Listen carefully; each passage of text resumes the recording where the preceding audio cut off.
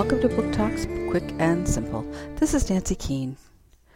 Diary of a Wimpy Kid by Jeff Kinney is a hilariously funny account of Greg Heffley and his journey through middle school.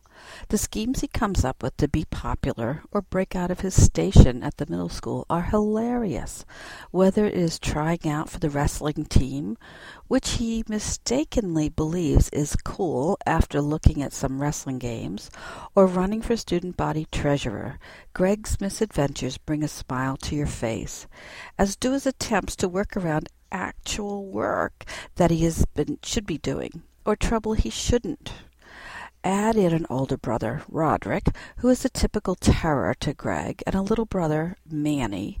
Embarrassment is bound to follow Greg wherever he goes.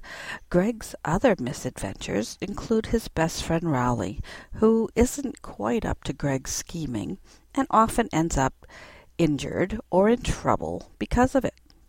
In fact, that's how Rowley learns an important lesson about friendship. I wish I could say the same for Greg, but somehow I think he misses the whole picture. This book is delightfully worth reading as Greg goes through his first year of middle school and sorta learns some lessons.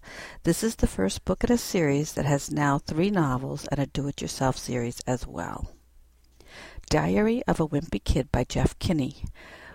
Book Talk by the Colorado Blue Spruce Young Adult Book Award Committee.